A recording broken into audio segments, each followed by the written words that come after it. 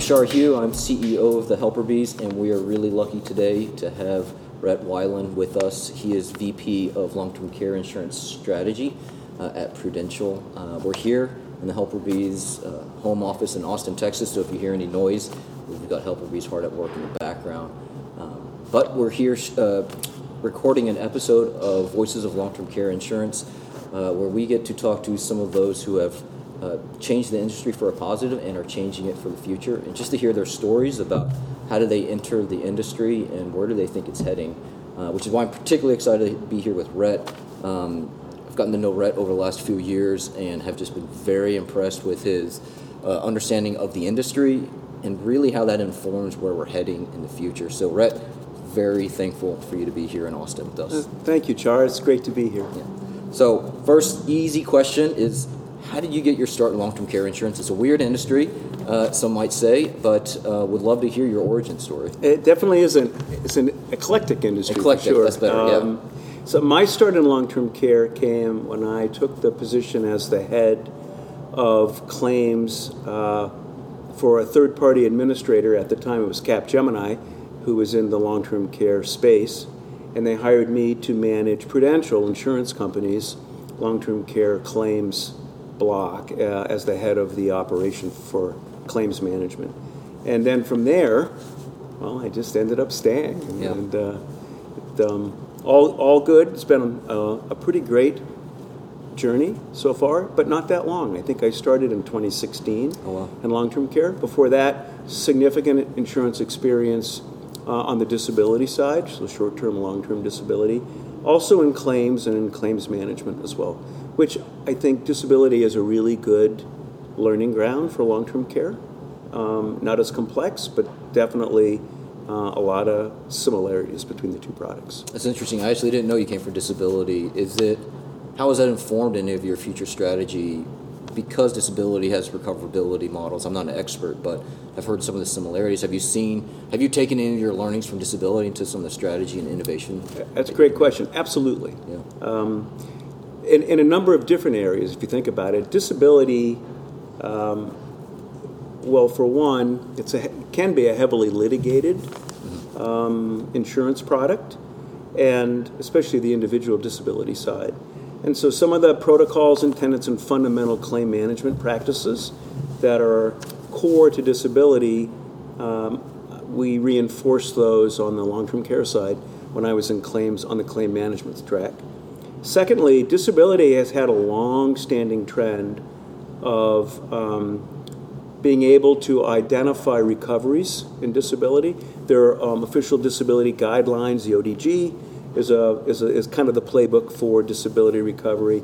Presley Reed also pioneered disability recovery, and I think what you'll see now is a lot of the work that happened in the disability side for predicting recovery models is starting to migrate over into the long-term care space. I mean, spearheaded by you guys. Well, yeah, spearheaded by Prudential for sure. Yeah. But we're not alone in that regard. There are a lot of other companies also who have had maybe some form of that recovery model in play, I think, for a while. Yeah, definitely.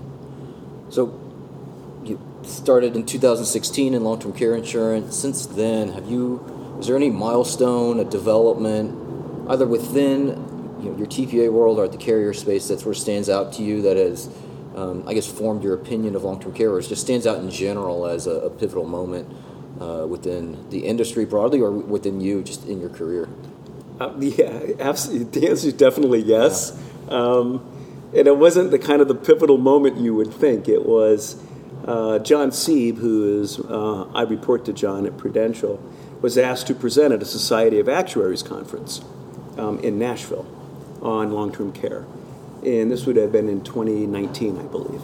And he asked me, hey, because I was new to Prudential at the time, help me put together a deck for what you think claim management practices mean to the long-term care industry. And in doing my research for that, I think you talk about that moment, that epiphany, it came to me in that I was reading a lot of articles about property and casualty insurance and how P&C insurance was actually changing the paradigm from file a claim and pay a benefit to prevent a claim and save the benefit payment, and both parties win. No one really wants to file a claim. Yeah. No one wants to get in a car accident or have their home damaged in a storm. Very same with long-term care. No one really wants to go in long-term care. And that kind of epiphany moment was, we need to migrate our claim management practices upstream and start being more preventative in our approach to long-term care claims than just file a benefit and pay a benefit. Yeah. How important has that strategy been to Prudential, where there's a very interesting way to think of it? I've not actually heard that. I understand that the general concept has been talked about, but really equating it to another product like that. How are you, as head of strategy, how have you seen sort of that uptake of that ideal and putting it into practice? I know you guys do a lot of innovation and a lot of initiatives, but is that your guiding principle, or do you abide by others? Well, it's one of our guiding principles, which is to try and, I think, where possible, if you can delay or prevent an event from occurring, and it's cost effective to do so, and it's beneficial to your policyholder, then you should attempt that. And I think that's what we're trying to do. In that very Society of Actuaries conference that we held, I remember we asked the room, what does claim management mean to you? And this is a room full of seasoned claim professionals in long-term care. And the answers were kind of what you might expect. It was pay the right claim at the right time, manage fraud, waste, and abuse, very important, also as well. But no one at that point in time was saying, why not try to keep people healthier longer? Why don't we try and do that as a claim management practice? And so the second half of our presentation was, well, that's where we went, right down that road. And you could see the light bulbs going off in the room. Yeah. And prior to that time, wellness trends in long-term care, the aging in place kind of notion of that, and providing services and solutions to help people stay in their home for those already, if not on claim, soon to be on claim. Those kind of fundamental tenets, as part of our guiding philosophy, didn't really exist at that time in 2019 in the industry. Yeah. But man, looking at it in the rearview mirror in 2022, they all exist now. And I like to think John and I in some way maybe started that wheel rolling. Yeah. Back then. I mean, we've seen it. I mean, I think our first contract in long-term care insurance has been about 6 years, so that sort of aligns a little bit with early on digitization being really important. It still is, of course, but now you're starting to see this wellness and aging in place taking root. What do you think about this acceleration? It sounds like from 2019 this was something that you guys had out on your roadmap, just to change the thought process within Prudential. What do you think was that tipping point within the industry to start thinking about, it's not just claims management, it's not just claims administration, it goes beyond that, it goes into your wellness and your aging in place programming? Yeah, I mean, I don't really know from an industry perspective what caused the other companies to start to think about, hey, this is a great idea, we should be investigating this. Yeah. What I will say is we started presenting every year on the notion of building an aging in place capability, and with the idea being, we want to help people avoid a claim if we can. If we can't help them avoid a claim, a long-term care claim, we'd like to help them delay that claim. And if we can't do either, then we'd like to keep them in the home for them, right? And then wrap services and solutions around them to keep them comfortable. And we were not the first carrier to do that. There were other carriers that actually launched, and I think you probably know who they are, launched programs on a test and learn and on a pilot basis.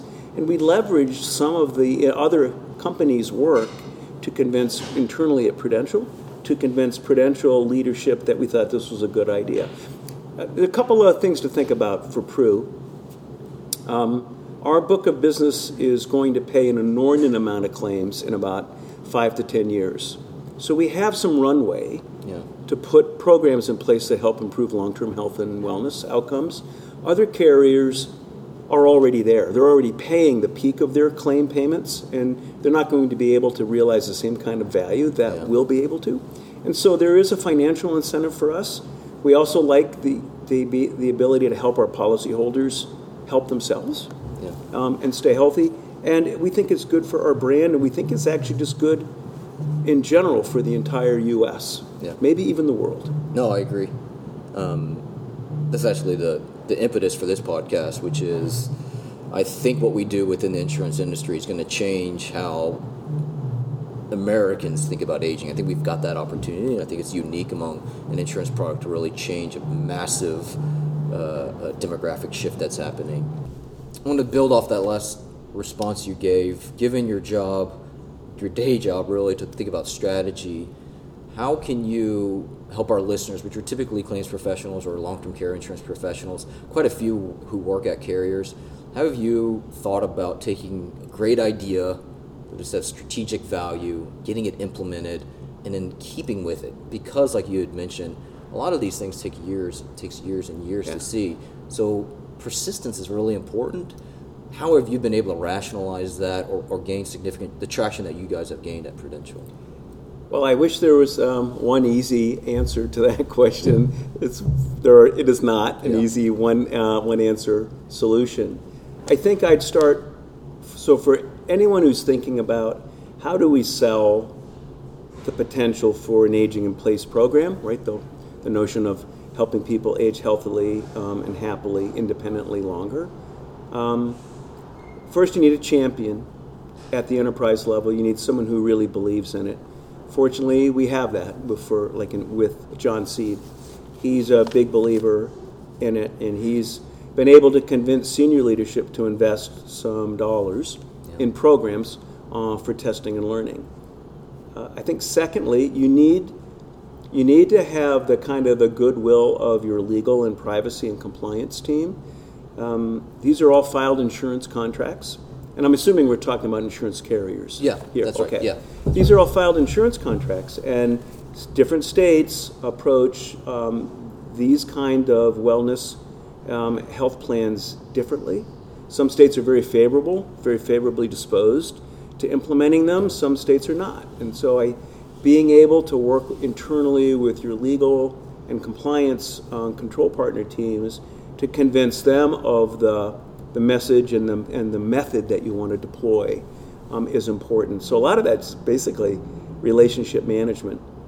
And then I think the third piece of that tripod is your actuarial team, because you will need to be able to have someone help you develop your assumptions for ROI.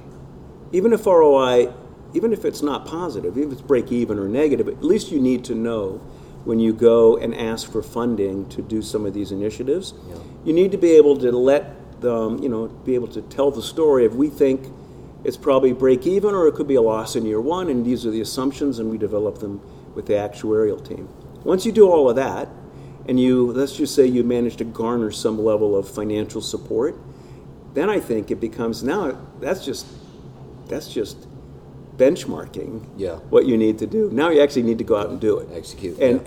And then I would say, we're an outsource model. We don't currently sell any more of our business.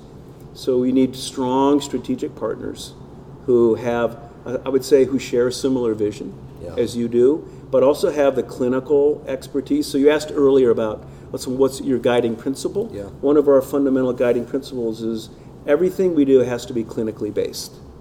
So if we offer a solution, we offer a capability, or we offer a program to one of our policyholders in long-term care, that the efficacy of that program is solidly based in a clinical solution that has been researched or has been written about, or maybe has participated in some trials somewhere.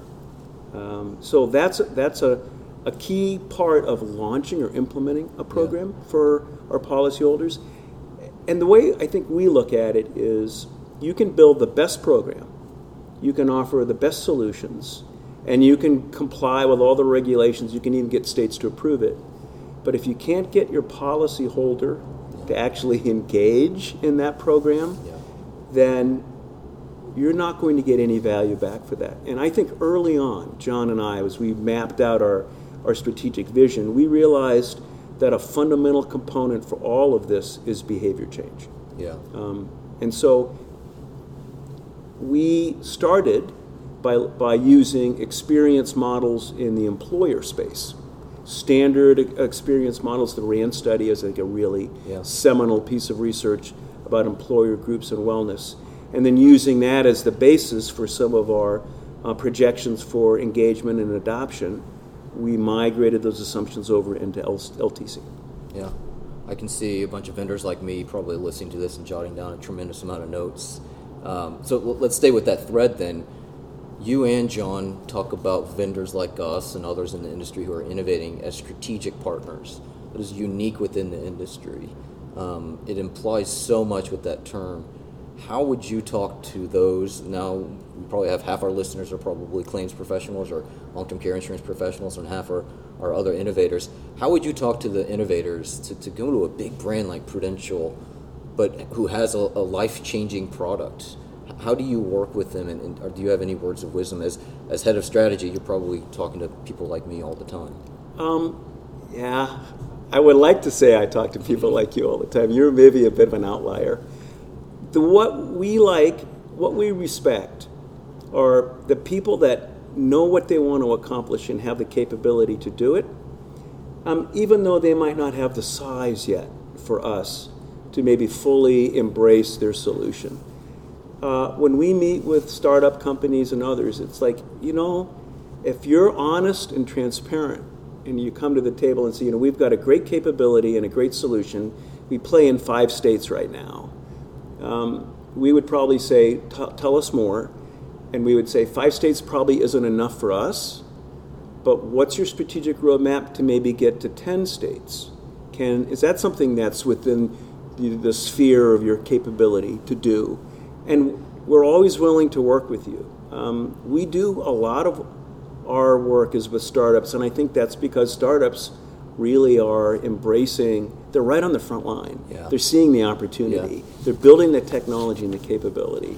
And we like what they have. They just don't have the scale yet. Yeah, that's right. And so I would say, look, don't be afraid to reach out. Now, this is Pru. I think we're a little bit of a different, I think, much more approachable, maybe than some other carrier companies. But my perception after talking with all the other industry leaders in long-term care is everybody is looking to try and find partners who can help them deliver this kind of long-term care, aging in place capability.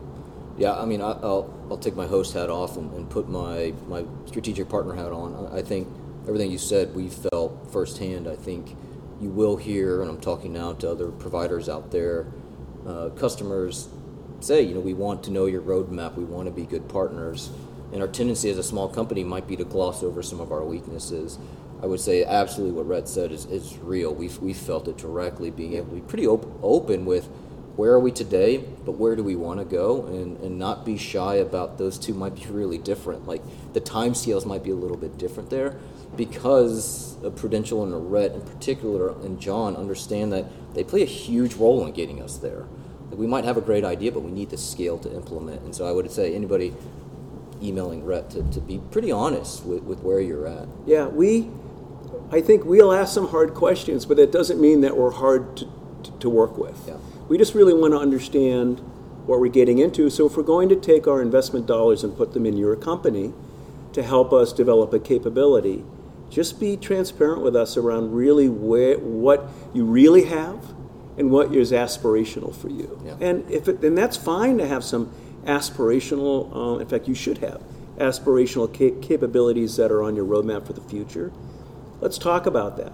And maybe we can help you get there more quickly by investing in you. Yeah.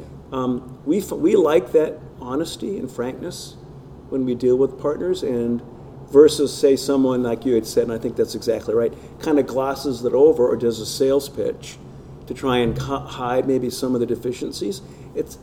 You're a startup. Yeah. You've only been in business for a while. We would expect that you have some limitations. Talk to us about them, and let's talk about how we can help you there. Yeah. So I'll ask this question actually for both sides of the audience now. That's great. Don't gloss over it. But oftentimes, especially in the wellness space, and you've alluded to this, we get asked as a provider, as a vendor, an innovator, well, what's your ROI? How much are you going to save me? I mean, I get this with current and prospective customers all the time, but we're really in the early stages of this massive problem that's going to take decades, presumably, to solve. What would you say to carriers who are asking vendors, like, tell me your hard and fast, etched in stone ROI?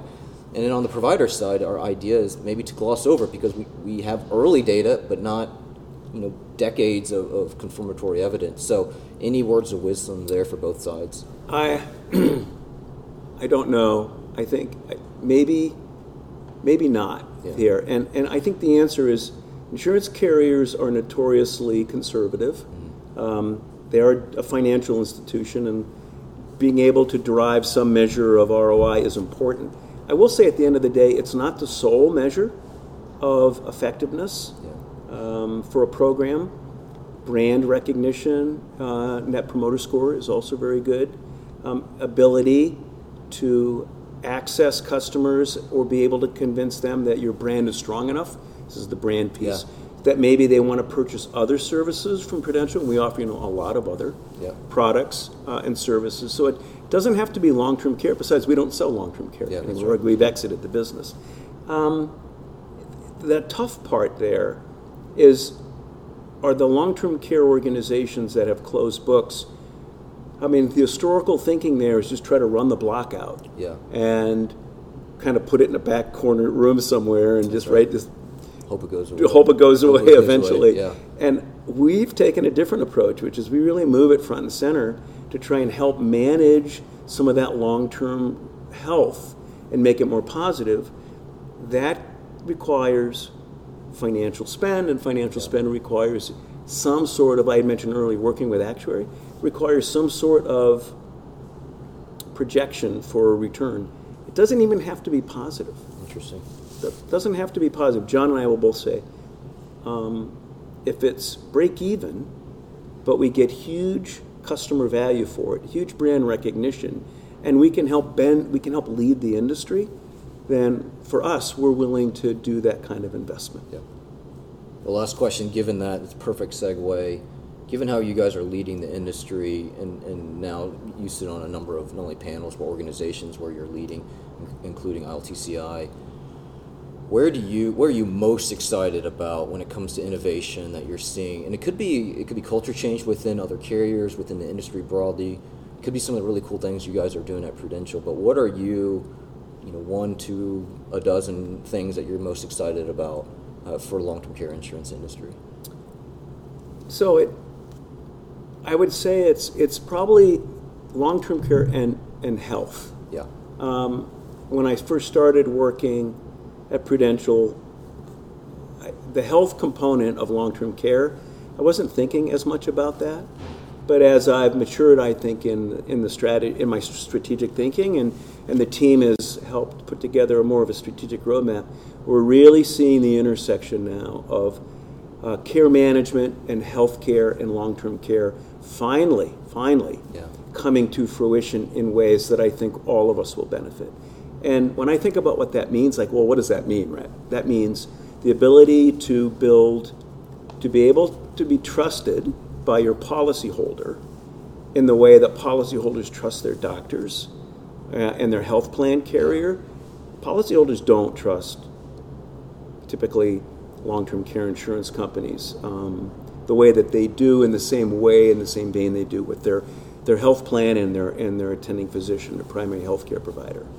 And I'm seeing that starting to see that gap close by the services and the solutions that are being provided in conjunction with health plan. That's starting to kind of make a connection between those organizations that I think is strong. The emergence of data and science and technology is at a pace I've never seen in my life, probably you as well. That's right. And all of the ability now to take device data and use it to help people identify risk factors and then work with them to control those risk factors, seems to me that that's a real collaborative play between healthcare and long-term care. And at this point, I'd also add Medicare and Medicare Advantage. Yeah. Because those entities are the ones who are kind of the nexus points for driving some of that adoption and encouraging it. To me, that's huge. I think the landscape 5 years from now will look very different than it does today.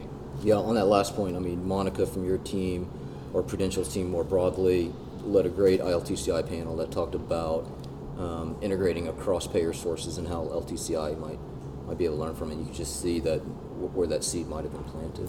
What I love about what Medicare Advantage is doing is Medicare Advantage wants to solve for this. They want you to utilize their plan. They're incented for you to utilize their plans to solve for some of these chronic conditions that can morph into and become long-term care disabling events. And so why not start to coordinate and integrate with them upstream? I feel like I'm back in Nashville, upstream before the claim ever occurs. Yeah. And everyone benefits from that, not just the carrier. Well, I want to say thank you. I mean, I always or frequently learn something every time you and I chat, and your thoughts around how care and claims management ought to work together. I think more ought to heed that, and they are more listening. So thanks for coming in Austin and chatting with me for a few minutes. Yeah, it's great to be here, Char. Thanks for inviting me. You have a good day.